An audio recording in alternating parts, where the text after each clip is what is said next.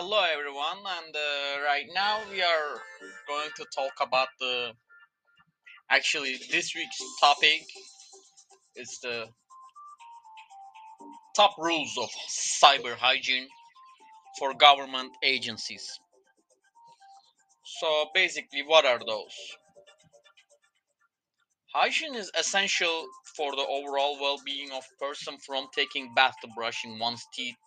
Good hygiene is critical. Health is the digital realm. Precautions, principles, and practices to keep digital environments pristine from cyber criminals. So, we would like to talk about the endpoint protection and the patching. Because of the COVID 19 pandemic, many employers work from home and use corporate devices with connection to the company computer network. This include tablets, laptops, and Internet of Things (IoT). Devices, smartphones, and wireless connections endpoint security is essential to protect these remote devices by ensuring they have compliance with safety standards. So, the execution, audit, and redemption of endpoint protections must continually undergo updates for maximum effectiveness when the unhacked.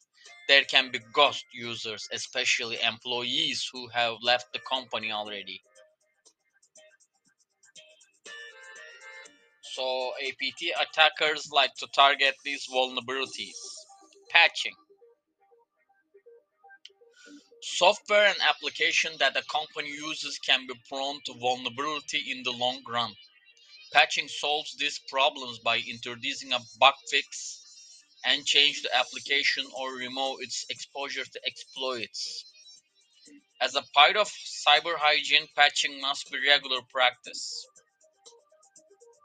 So patches keep your cybersecurities up to date.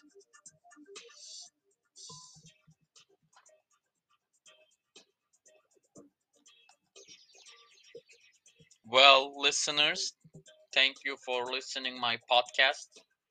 I hope to see everyone next episode. You have a wonderful day.